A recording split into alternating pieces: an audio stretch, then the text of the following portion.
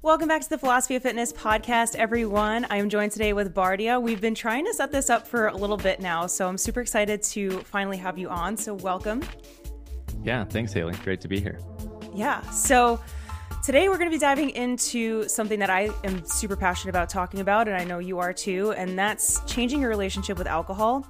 I think it's a hot topic, especially this year. I've noticed that the sober curious movement is on the rise, and a lot of people are just starting to explore a life without alcohol. And I could think of nobody better to talk about this with than you. So I'm really excited to dive into everything, and everyone's got a story with this journey. So I'm really curious to hear about your journey and what kind of led you down this stop drinking coach path. Like what was that journey like for you? I know it's a loaded question to start with, but. Yeah, for sure. No, I appreciate you having me on and reaching out to me to talk about all this stuff. So yeah, my name is Bardia. I'm the stop drinking coach, and really looking back at my story and how all this stuff started, it really started like pretty much the time I was born. Like alcohol's pretty much been like the centerpiece of my life in some way, shape, or form, from the beginning. So really digging into the story, I grew up in a pretty crazy, like super dysfunctional family, and my dad had a real major alcohol problem. He was an alcoholic, and that caused all types of dysfunction in my family, from like emotional abuse and everything else that you could possibly imagine in a family where there's tons of dysfunction in alcoholism and addiction. I kind of went through it and kind of experienced it. I grew up watching him drinking. The only time I knew him sober was like Saturday mornings. But other than that, he was drinking every single day, all the time. And so, yeah, it was really crazy. When I turned 14, he ended up dying, and passing away from alcohol poisoning. He died in his sleep. He just drank too much one night. And so, that was pretty crazy. There's a lot of other details that I haven't really gotten into. I mean, between mom trying to commit suicide, addiction with one of my sisters. So just all types of really crazy stuff, a lot of adverse childhood experiences. And that like affected me in a certain way where I think it caused a lot of mental and emotional dysregulation inside me, specifically emotional, like not being able to handle stress, getting overwhelmed. But on the outside, you probably wouldn't be able to tell. I was really athletic, and I always, kept my composure. But internally, I could tell, like now looking back, my nervous system was very dysregulated.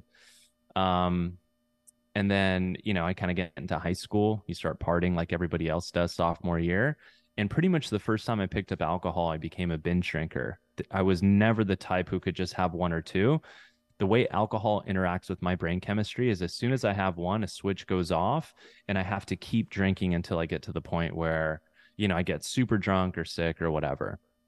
And that's because the way alcohol interacts with dopamine in my brain. For people who are binge drinkers, we feel alcohol differently than the normal person, quote unquote normal person, who can have just one or two, feel the buzz, have complete self-control, and stop.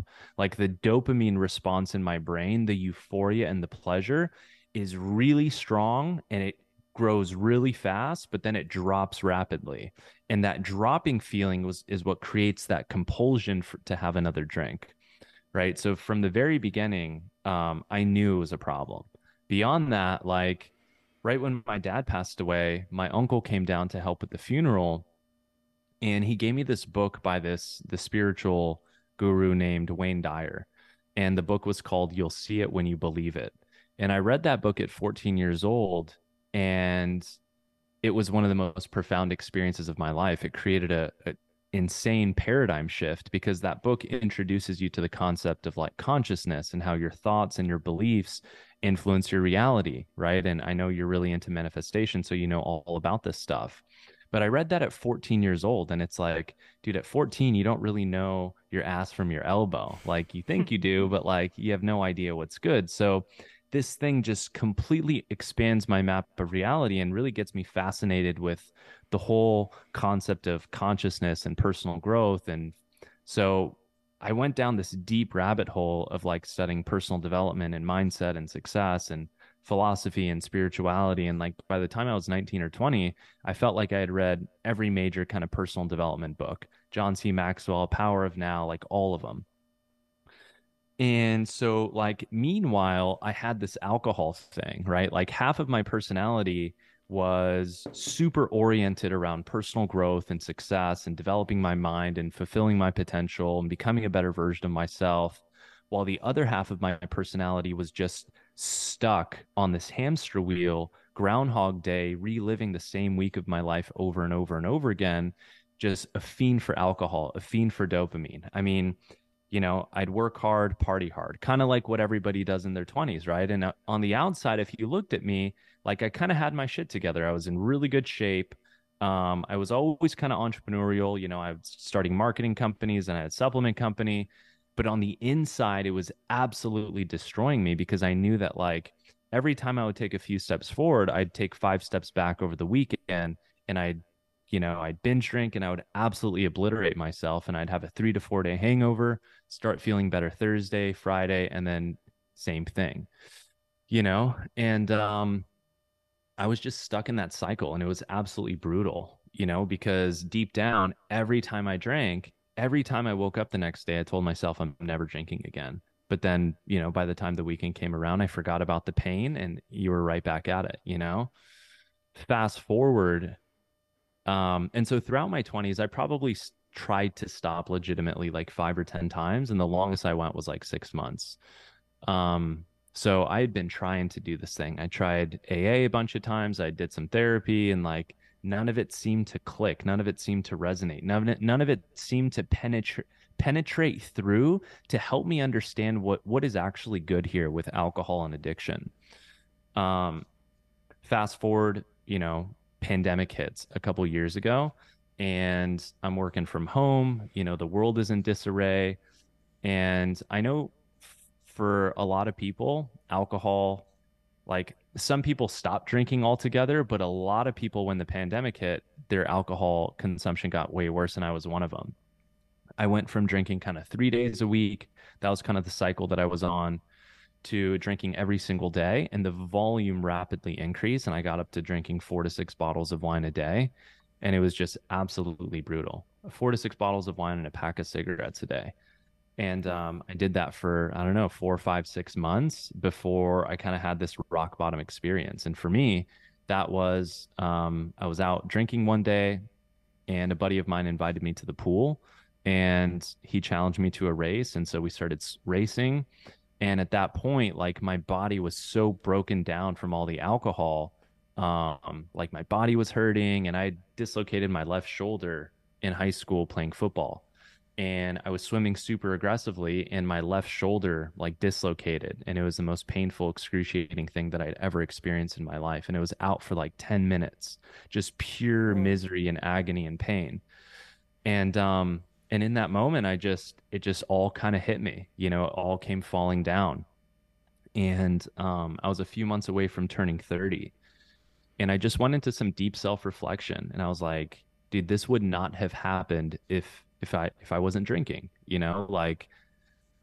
And so the pain was real, it was visceral, I couldn't deny it anymore, I couldn't run from it, I couldn't, try to just fucking weasel my way out, or whatever. Like the pain was so real. And I just kind of went into some deep self-reflection, and I told myself, like, I'm about to go into my 30s, and I've seen what alcohol not only had done to my family, but how it's limited me and my potential within my 20s. And if I really want to become the version of myself that I deep down know I'm capable of becoming, the only thing that's ever held me back from that is alcohol. So in that moment, I made what seemed like the absolute most terrifying decision I could possibly make.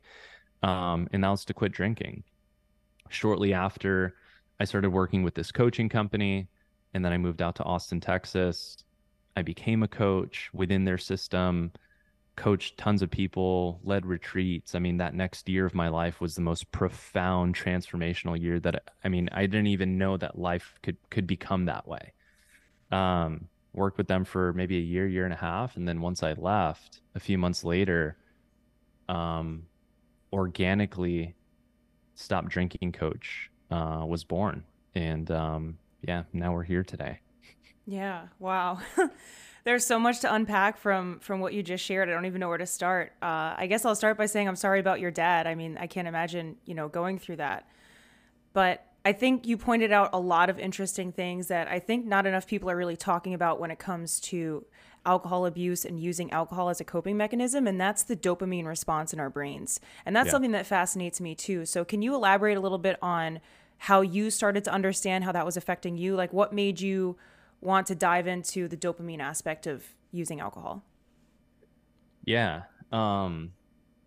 So so I didn't learn about the dopamine stuff until after I got sober. But once I began to understand alcohol and addiction through the lens of neurochemistry and trauma, everything started to make sense. You know, I came from a background and in a family that was basically like pretty poor, not only financially, but like a very poor mindset. Um, Struggling with a lot of like addiction, a lack of resources, and a lack of understanding. And so growing up in that like environment, that mental and emotional environment, the way they saw it was just like, dude, once you're hooked by addiction, you're fucked. And it's genetic and it's there's nothing we can do and it's just the way it is. Like it's this mentality of suffering and it's just the way things are. And that like really rubbed me the wrong way, you know, because I dove so deep into this world of personal development and spirituality and philosophy and like evolution that I'm like, no, it's not just the way things are. Things can be changed, right? And so I started discovering, so like the book that kind of that sheds light on it all is the book Dopamine Nation. And the author who wrote it, Dr. Anna Lemke, incredible human being, super insightful. And so yeah, when I read that book, it just everything started to make sense, right? So let's dive in and let's talk about the dopamine response with alcohol and what all that looks like. So, you know, there's this really great video on YouTube by this neuroscientist, and he's talking about addiction. He says the three most important things in life are food, water, and dopamine. And normally you don't hear that, but the way he describes it is pretty profound. So dopamine, right? We've got all these different neurotransmitters in our brain, and depending on the balance of these neurotransmitters, kind of determines how we feel and how we operate, right? If you have too much dopamine, or if you have too low of dopamine, or too high of serotonin, or too low of serotonin, or GABA, or oxytocin, it will affect basically how you interface with yourself, how you interface with the environment, and how you feel. And so dopamine is tied to this part of our brain called the reward center. And dopamine is basically responsible for our evolution. If it wasn't for dopamine, we wouldn't have evolved over the last 5, 6, 10 million years, right? So dopamine is secreted in our brain every time we have sex, every time we eat food, or we make meaningful progress towards something important. Meaningful progress towards, let's say, acquisition of resources or something that we deem to be important. So we get a little dopamine, and this dopamine makes us feel good. It makes us feel rewarded. It makes us, you know, and higher levels of dopamine creates a sense of euphoria. So on average, we have about 50 nanograms per deciliter of dopamine in our brain. Now, if you, and that's like, let's say just when you wake up. Now, if somebody comes to you, Haley, and they're like, you know, let's say you work a job, they're like, hey, you know, we have to let you go. Budget cuts. Like, imagine like what a curveball that is and how much that kind of depresses you. Like you get home, you're down in the dumps, like, you know, you call a friend, you're like, I just got fucking fired. Like it sucks, right? You kind of lose motivation to go do anything productive. You just want to sit around. So when that happens, if like life throws a curveball at you, it drops your dopamine from 50 to 40. It's about 10 points of dopamine loss. Now, if you are clinically depressed, meaning like verified clinically, and you can't even sit up out of bed, like you're just stuck to the pillow, your dopamine's at a 10. Okay. Now, on the contrast, on the flip side, if you're having sex or eating your favorite food, dopamine raises from 50 to about 90 to 95. So, normal human experience within what the last 6, 7 million, 5 million years of evolution affords us, which is like sweets, like, I don't know, sugar, fruit, and having sex, that raises our pleasure center or activates the reward center about 2 times above baseline.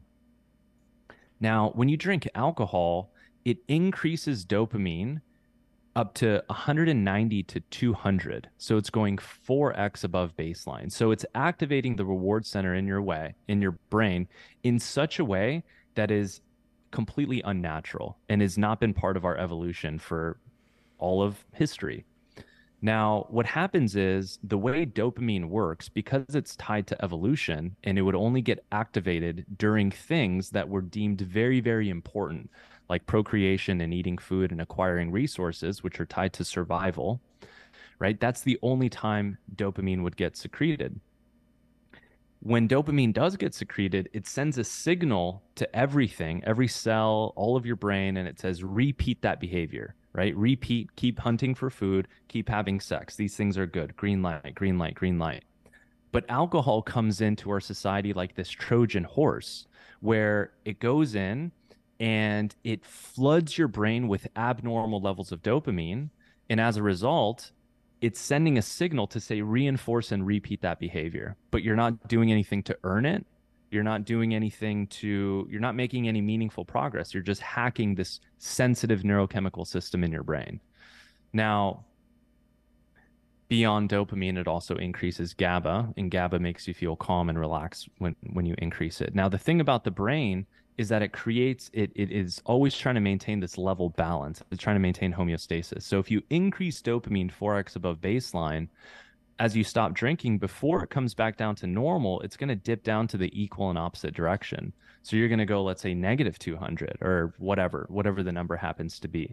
And that's why the next day you feel like shit, you feel unmotivated, kind of feel depressed, right? Like your buddies are like, hey, let's go do this, let's do that. You just kind of want to sit around and chill. And then you also feel anxious because now GABA is also in a deficit as well.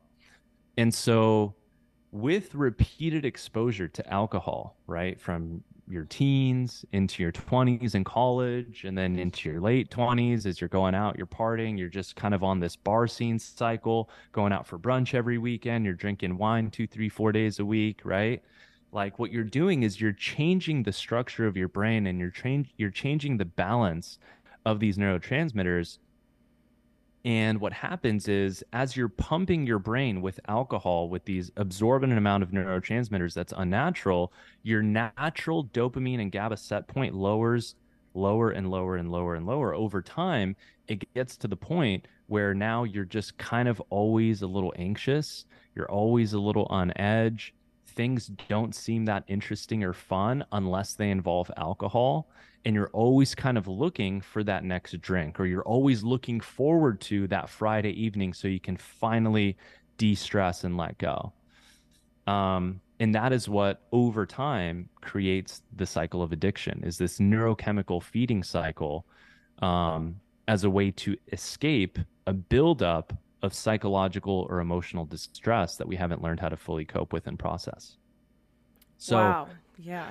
yeah, it's just like, I think it's so important for human beings to really understand what alcohol is and the role that it plays. Not the marketing and conditioning, not the Budweiser commercials, not the people partying and having a great time and sitting on a beach, retired, end game as you just chill out and drink. Like it's an incredibly harmful drug that negatively impacts so many different areas of your life. But again, it's like a Trojan horse because of the way it's conditioned and marketed to us. It's like, oh, it's harmful. I would say probably half the United States doesn't even really consider, people in general don't really think about alcohol like a drug. And it's like, that's a mistake. Yeah. It's really interesting to hear your take on just the evolutionary process of how we've developed and how alcohol is so outside of that natural dopamine hit that we're supposed to get. And I think for a lot of people out there that think in a logical way, it makes a lot of sense of why people become dependent on it if you just think about it from that standpoint. And I think back to your point, a lot of people don't view alcohol as much of a toxin. It's a toxin, it's what it is, and a drug, which is also what it is. And you pointed something out too in what you were saying that I think about all the time is just how normalized alcohol is in so many different settings, from starting a party in high school. A lot of people start when they're in high school, college drinking culture is huge. It's something I think about Insane. all the time. It's glorified alcohol abuse, Yeah. yet nobody seems to.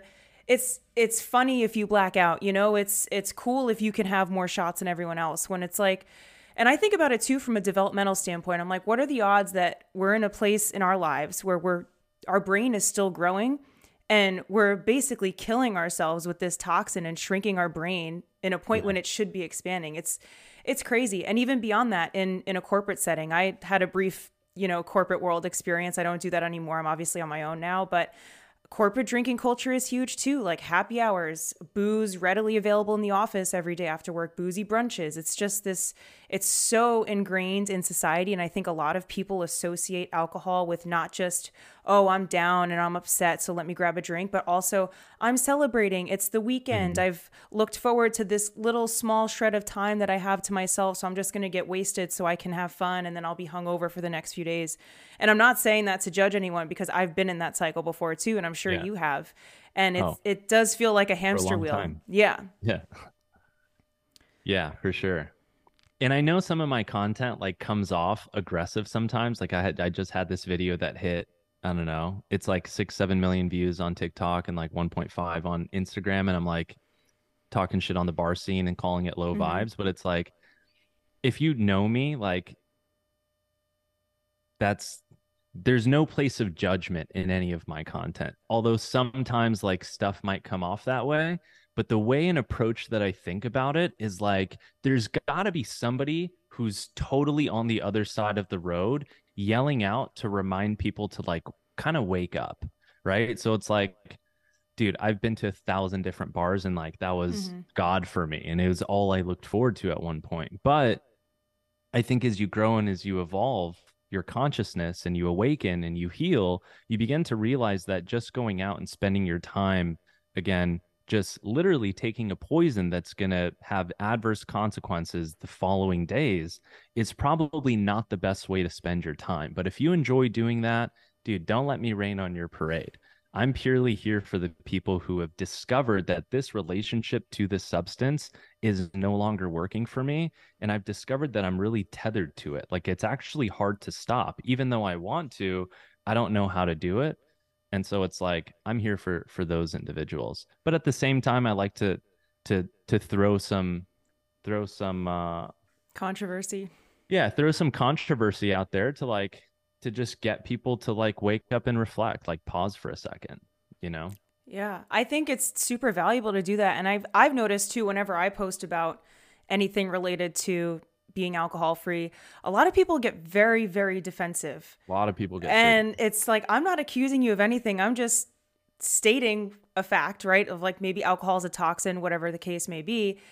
And I always think to myself, if you're getting that defensive over something, regardless of what it is, maybe that's a point of self reflection that you need, of why Exactly. am I so defensive over this? And I think it's honestly just the collective societal almost brainwashing that we've had of the glamorization of alcohol. I mean, ads that Yeah, you see, movies, TV, totally. everything. Yeah, I mean, from the moment we're born, we're being marketed and conditioned. Every show that we watch, every hero is always drinking, the main character is always drinking. And it's like the way it's marketed to us and delivered to us, right? One, there's no education around addiction. Nobody's looking at addiction through a neuroscientific and trauma informed lens.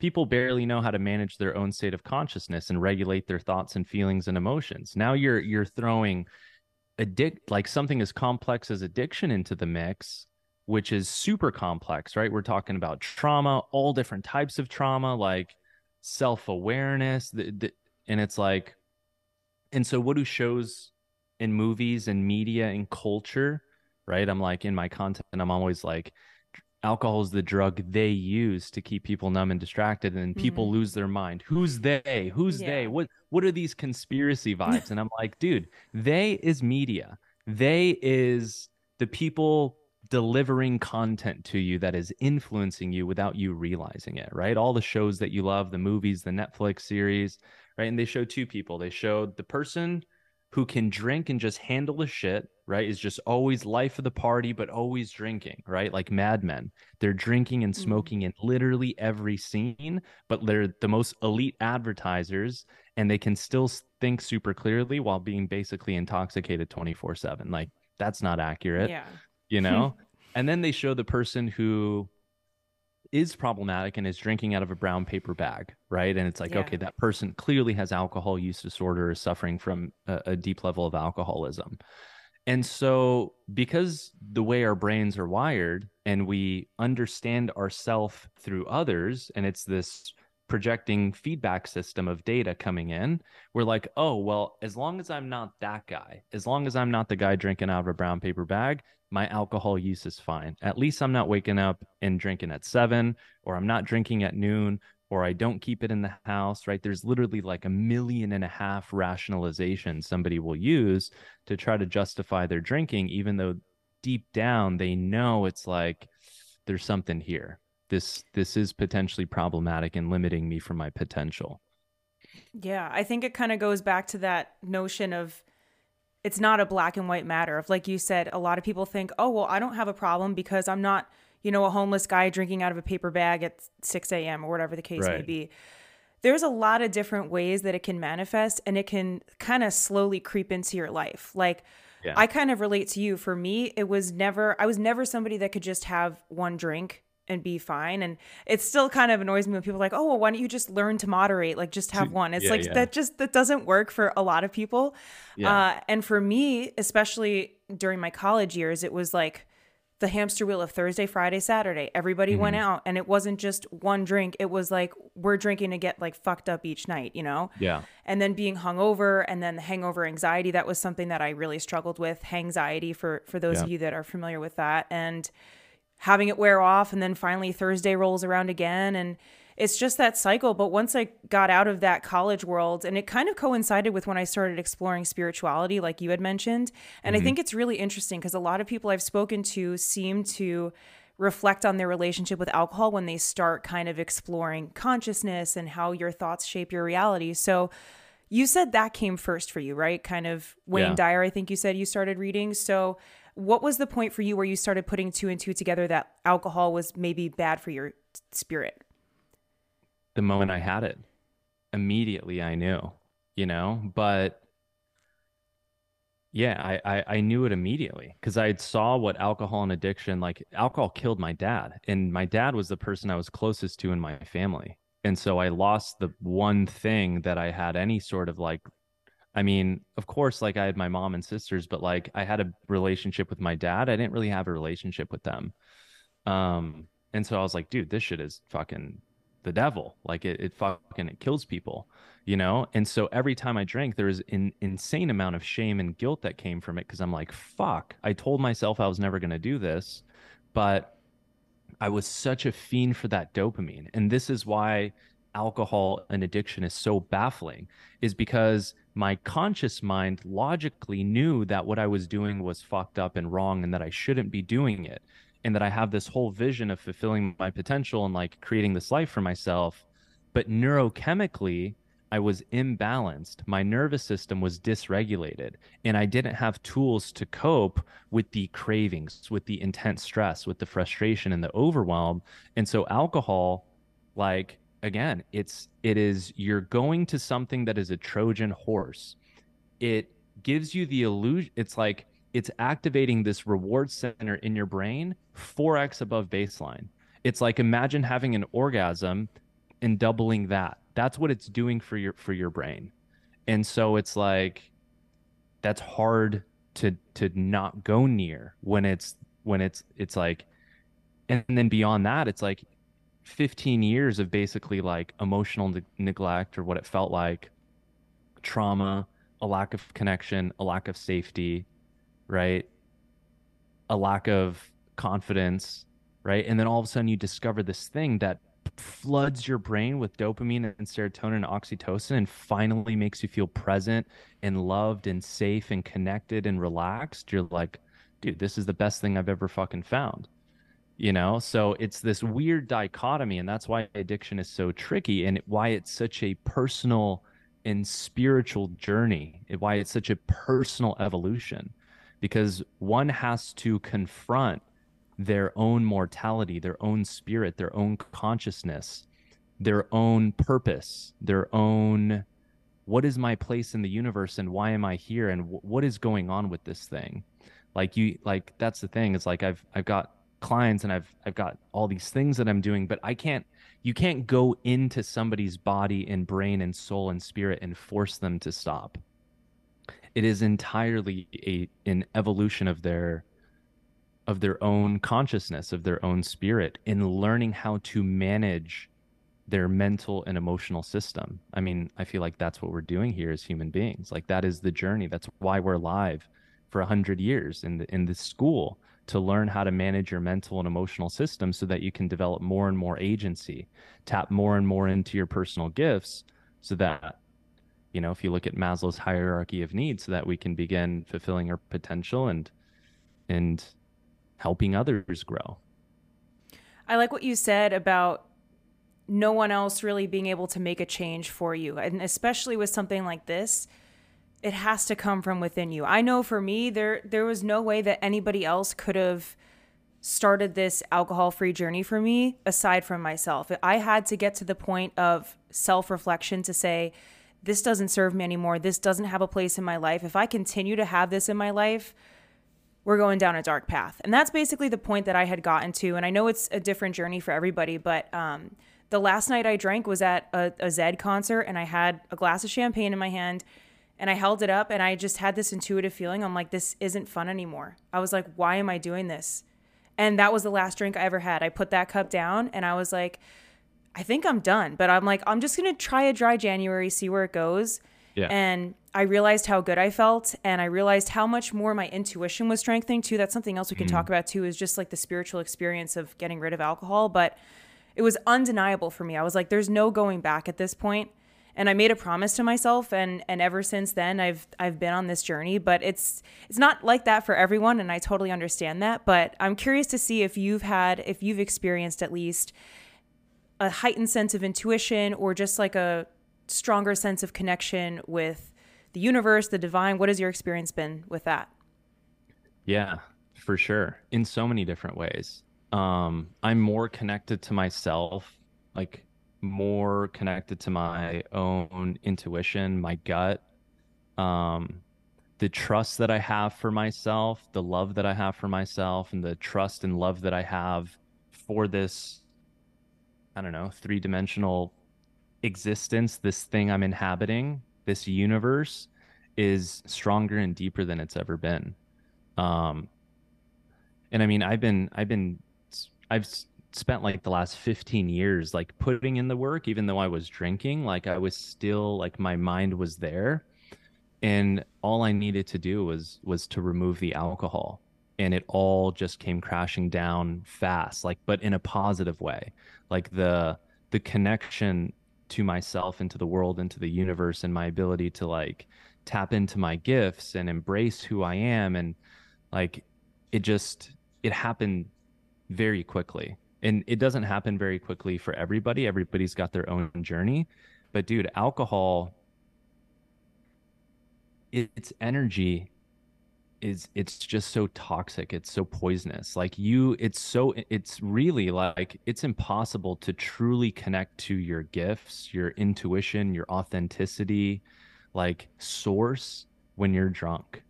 It's like, I mean, they say like the Arab word al-kul. Mm-hmm. It's like, you know, it's a representation of like evil spirits, because when you drink alcohol, it lowers your vibration and allows dark energy to get inside you. And that's why you see people who drink will black out, and you'll look at their eyes and it's not who they are, and they'll just do things that are so unfathomably like outside of their character. And it's like, I mean, I don't get super deep into dark spirits and stuff like that, but I mean, who knows? Yeah. But yeah, removing alcohol from your life significantly increases your ability to tap in and truly connect with whatever you want to call it, source, God, energy, creator, you know?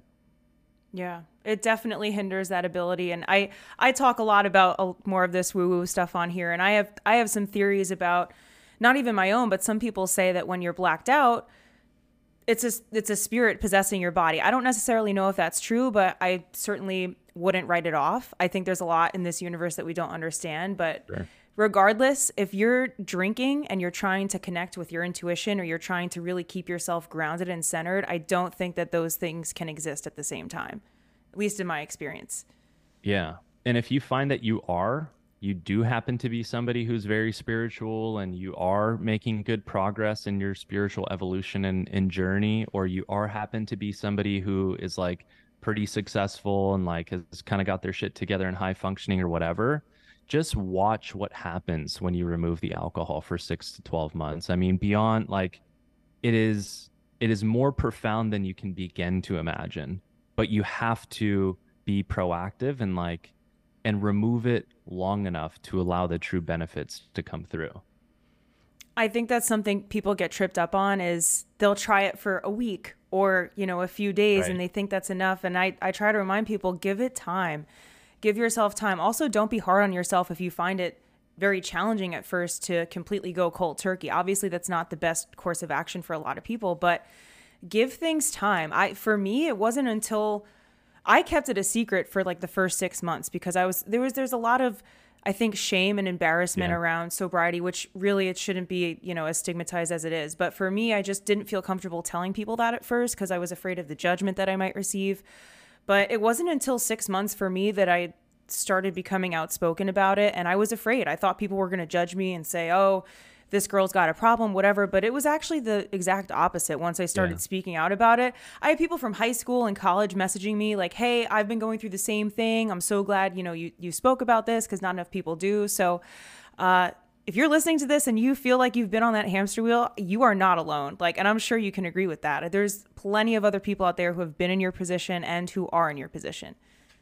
Yeah, I would say like if you go to Google and you look up the number of people who have like alcohol use disorder, the statistics say like 12%. And I'm just convinced that those are wrong and those are underreported. Okay. When I had a major problem with alcohol, I never filled out a survey. Nobody Yeah. came and ever asked me. Hmm. And I know a lot of people like that. I would say it's probably closer to like a third of people really struggle, but put on a face and aren't just talking about it because of the fact that, again, it's just this like the culture and the narrative and the conversation around this stuff is so behind, right? Like people still think that like if you can't control your drinking, like an individual like me, that you're weak-minded or you're not strong enough or you have no self-control. And it's like you don't understand the neurochemistry. You don't understand addiction, right? If it was that easy, everybody would just do it, and the world of mental health wouldn't exist. Therapists wouldn't exist because if somebody's sad or depressed, they would just well get up and go to the gym. Well, it's Yeah. like yeah, there's a little bit more to it than that, like Yeah. um, so yeah, it's like have no, even though it feels like something that you have shame around, like understand you're just definitely not alone. And if you do develop the courage to take that first step in finding a way to stop drinking, like you'll be met with a tremendous amount of support.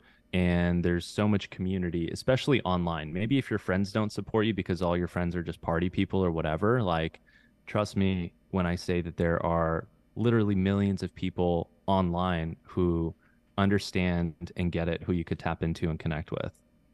Yeah, that's exactly how it was for me when I first stopped drinking. None of my friends were in that. They were all still partying. And I felt very alone at first. And this was it was New Year's Eve 2019. So it was right before the pandemic hit. And this was kind of before, this movement really took off. There's a lot more people talking about it now. But back then I was like, well, I didn't go to AA. I don't really resonate with what that is. I'm just looking to change my relationship with alcohol and I don't want to drink anymore. Is there anyone else out there who's also in this position? And I started searching on the computer. I was like, let me just search alcohol free people. And I found people on Instagram. And that was something that made me feel so reassured on my path because I did feel pretty alone with it at first. And if you are someone who feels alone, if you're just starting out with stopping, connect with people on social media. Shoot me a message. I don't care. Yeah. There's so many people out there who are willing to support you. And if you take the step to connect with them, I think you'll feel a lot more supported and encouraged in your journey to know that you're not alone and there's nothing wrong with you. Like if you're Yeah. looking to make that healthy change. In fact, it's quite the opposite. I think it's very empowering.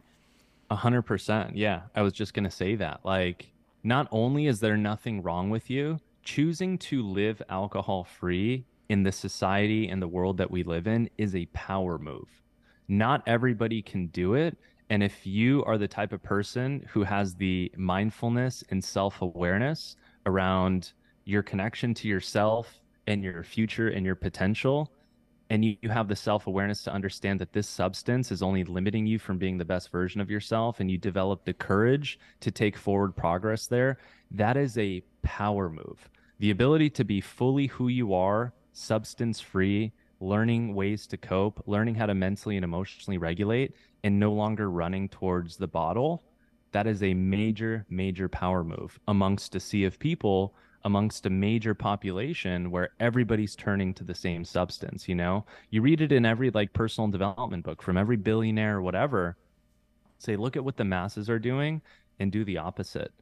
And again, no judgment here. If you struggle with alcohol, you love alcohol, you hate it, whatever. It's just like, at the end of the day, it's you got to call it for what it is. Alcohol is a drug and it has a lot of negative consequences on your brain, on every aspect of your mental, emotional, and energetic operating system. And you may not see it in the moment, right? Like in the moment, it's coming in like a Trojan horse. It's making you feel the best you've ever had. It's helping you numb, cope, escape.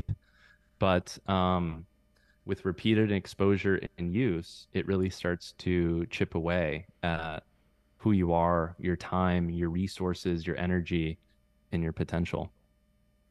It's sneaky in that way because Super all the sneaky. things it promises to give you, right? Confidence. If you're someone like me, I used to struggle with social anxiety. And so drinking was a big social thing for me to just be having something to kind of take the edge off. But then the next day, what comes? The hangover anxiety, and you feel anxious all day and terrible. And it's like all these things that alcohol is promising it's going to give you, it's taking away from you. I don't even know what the word for it is, but it's sneaky. I guess that's the word I'm thinking of. Yeah. And so the question becomes all these things that you're using alcohol for can all be solved, right? The anxiety, the social anxiety, the lack of confidence, the feeling of not feeling comfortable in a group of people, not feeling confident within your own voice and the way that you communicate. Like whatever you're using alcohol for, if you work with the right professional, coach or therapist or counselor, if you address it at the root and solve the problem at the root, and then begin optimizing mentally and emotionally, you will grow and evolve and mature as a person. And once you get to a place where you start to develop a sense of connection to yourself and harmony and homeostasis within your consciousness and body, you regulate your nervous system to start to feel more calm and safe. You have tools on your tool belt to manage your thoughts and emotions so the world isn't so hard and overwhelming. Then you just begin to realize, like, why would I pour poison into this profound supercomputer, which all it is doing is trying to keep me alive? All this system and machine is doing is trying to heal me. It digests my food, it beats my heart. If I cut myself, it mends the wound. Like this thing is just trying to keep me alive, and I'm just pouring poison down it because I haven't learned how to manage the debilitating thoughts and emotional patterns. So you can never win the game against alcohol. You can never outdrink the alcohol. The more you drink, the more you disrupt the sensitive balance of the neurochemistry, digging yourself into a deeper and deeper and deeper hole. So the solution then is to abstain from the alcohol and identify what's the driver. Why am I drinking? What is it about, alcohol? What is it doing for me? Is it creating a sense of safety inside me? Is it helping me be more confident? Is it helping me open up? Well, beautiful. If it's possible with alcohol, it's possible to be done without the alcohol. But that's where your personal evolution comes in as a human being, is learning how to overcome your social anxiety, learning how to regulate your nervous system, learning how to be more confident, learning to improve your communication skills. And that's the key, man. It's like alcohol is the distraction towards your personal evolution. And as you begin to wake up and realize that alcohol is a way to veer off track temporarily, it just all starts to make more sense. Yeah, that's so powerful what you just said about alcohol being the thing preventing you from your evolution. And it's interesting too, because when you take it out of the equation, it forces you to face yourself in a way that you may not have been able to before. So for me, it was like it forced me to face the social anxiety thing and my confidence issues, and not having it in the equation anymore was what helped me gain a sense of confidence. So any area of your life that you think you're using alcohol as a Band-Aid for is an area for you to examine where you can kind of Exactly. do some healing. Exactly. Yeah, it's like, why else are we here? We're here for 100 years. And ultimately, I think we all just want to evolve and grow. We all have goals. We have an ideal. We have an aim about who we could be, what our life could be, what success looks like for us. And yeah, it's like alcohol kind of gets in the way of that. But if you're not tapped into those things, if you're overly focused in on the present moment, if there's a lot of trauma from the past, and it's even hard for you to think about the future or to create a projection and have an ideal about who you are and who you could be, then alcohol ends up being the best solution, because now it's just managing the pain in the present moment. So I think even beyond all this, what's super important that I know you advocate for is developing a growth mindset.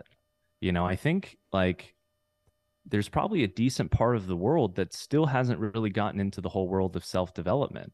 It seems super common and like it's everywhere, but I don't know what the percentage is. Maybe 20%, 30%, 40% of people just still haven't dove into that world of like mindfulness and developing a growth mindset. And I think that is super important to have if you want to be able to create a good life for yourself.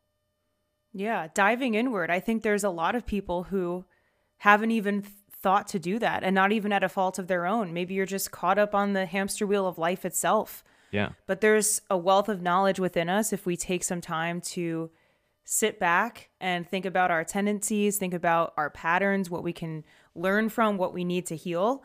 And yeah, I think it can be really powerful to work on yourself if you give yourself space, as you said, to just see if you could change your relationship with alcohol for a period of time, if you decide however long that is. If you're somebody who's already on this self-development path, you already have a sense of self-awareness. You're already privy to the fact that there's more to this reality, right? Than just, like you said earlier, oh, it's just the way it is, and that's just how it's going to be. Like that's not how it is. And there's a lot of science now that's backed that up. I mean, quantum physics, Tesla, Einstein, all points to there's more to this reality than we know. So yeah, if you're listening to this and you vibe with what's being said here, like take some time to think about what role alcohol plays in your life and where it's fitting itself in. Is it fitting itself in the social anxiety setting? Is it fitting itself in as a way of celebrating, as a way of dealing with depression? Whatever it looks like for you, and everybody's different. Yeah.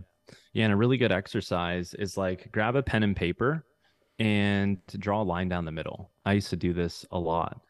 And on the left side of the paper, play the tape forward on both ends. On the left side of the paper, say, what is my life going to look like in 1, 3, 5, or 10 years, or even 20 years, if the role that alcohol plays in my life continues the way it is, but only gets worse, because it always does. Alcohol, in the way that it interacts with our neurochemistry, is progressive. So every time you drink, it's creating a little bit more dependency in the way that it's augmenting your neurochemistry. So play the tape forward. If I continue drinking the way that I am, where am I going to be in 5, 10, or 20 years?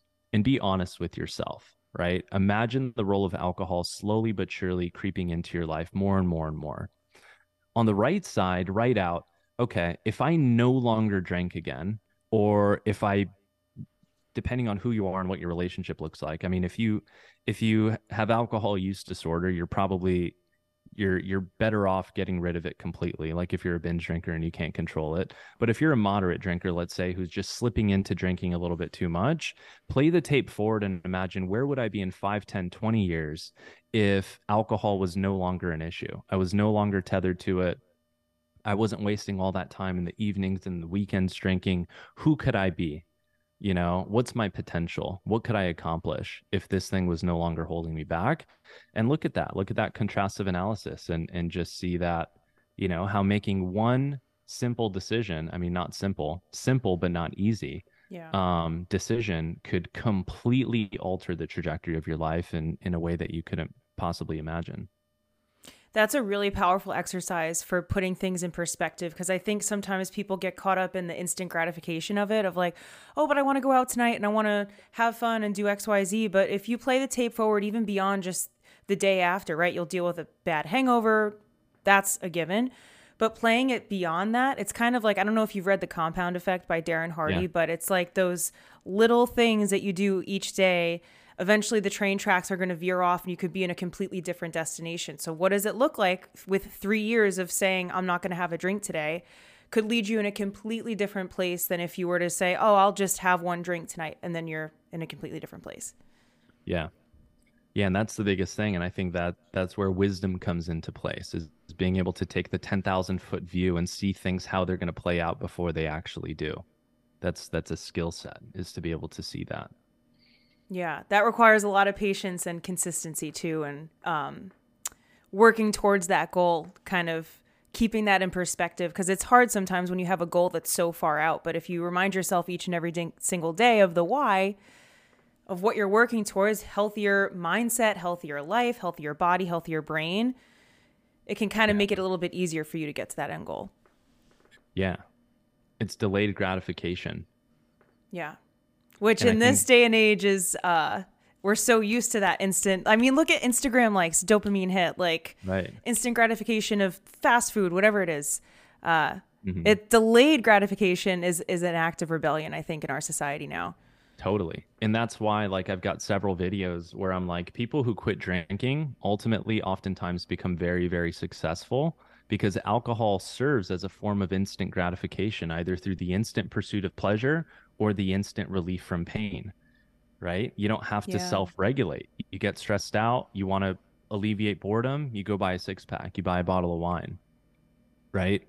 And when you remove the alcohol and you no longer have that form of instant gratification that really changes the way that you feel, you're forced to confront your feelings and to move through them and process through them. And when you no longer have that alcohol multiple days per week, then you're kind of forced to learn how to delay that gratification. And that begins positively pouring into different aspects of your life, which, like you said, over time, the compound effect kicks in, and 6, 12, 18 months later, your life is totally transformed.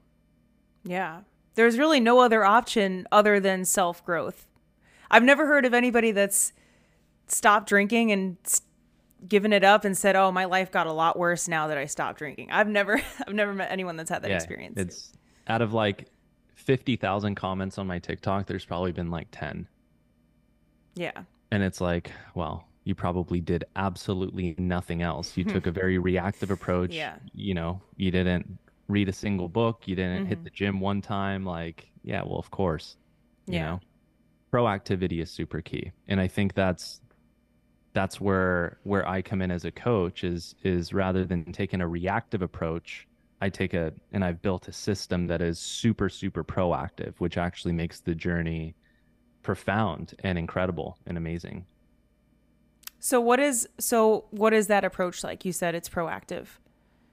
How is Yeah. that different from Yeah. a reactive So approach? so it involves, and by the way, I've got a call that I'm already late for, but Oh, okay. I'll run in like another few minutes. Okay. Um, so it starts off with a deep self-inventory of past, present, and future to just get clear on all aspects of the human, the past, the present moment, and goals.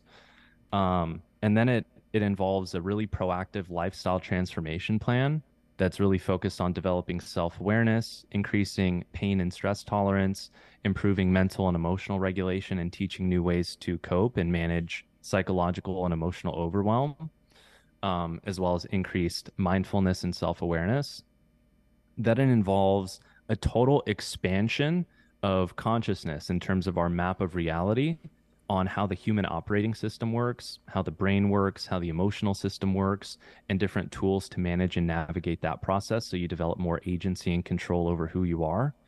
And then it involves a lot of just kind of course and reading material that, again, expands the map of reality in terms of, psychology, addiction, neuroscience, dopamine, trauma, healing from trauma, healing the inner child, and just kind of what this journey entails. Um, and yeah, it's all about taking a proactive approach. And an individual who's never been exposed to this type of information before, when they do it consistently, is just a complete human upgrade in so many different ways. Yeah, that sounds incredible. I like that you're approaching things from a holistic standpoint.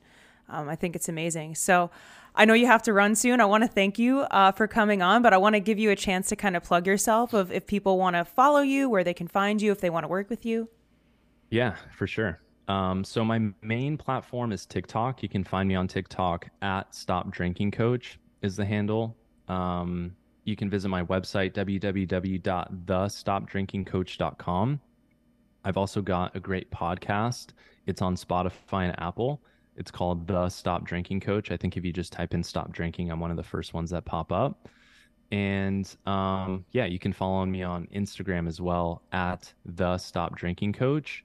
And yeah, I've also got a YouTube channel, The Stop Drinking Coach. I'm now uploading all my podcasts via video onto there. And I'll probably pop up on some other social media channels here soon as I push out more. I just hired on a social media manager, but yeah, main platforms are TikTok and my podcast. Very cool. Well, I'll leave all that into the description so you guys can go ahead and follow him and check him out. Bardia, thank you again for coming on. I really enjoyed this chat. I think a lot of people are going to find this helpful. Yeah, likewise, Haley. Thanks for having me on. Maybe we can do a part 2 sometime. Yeah, definitely.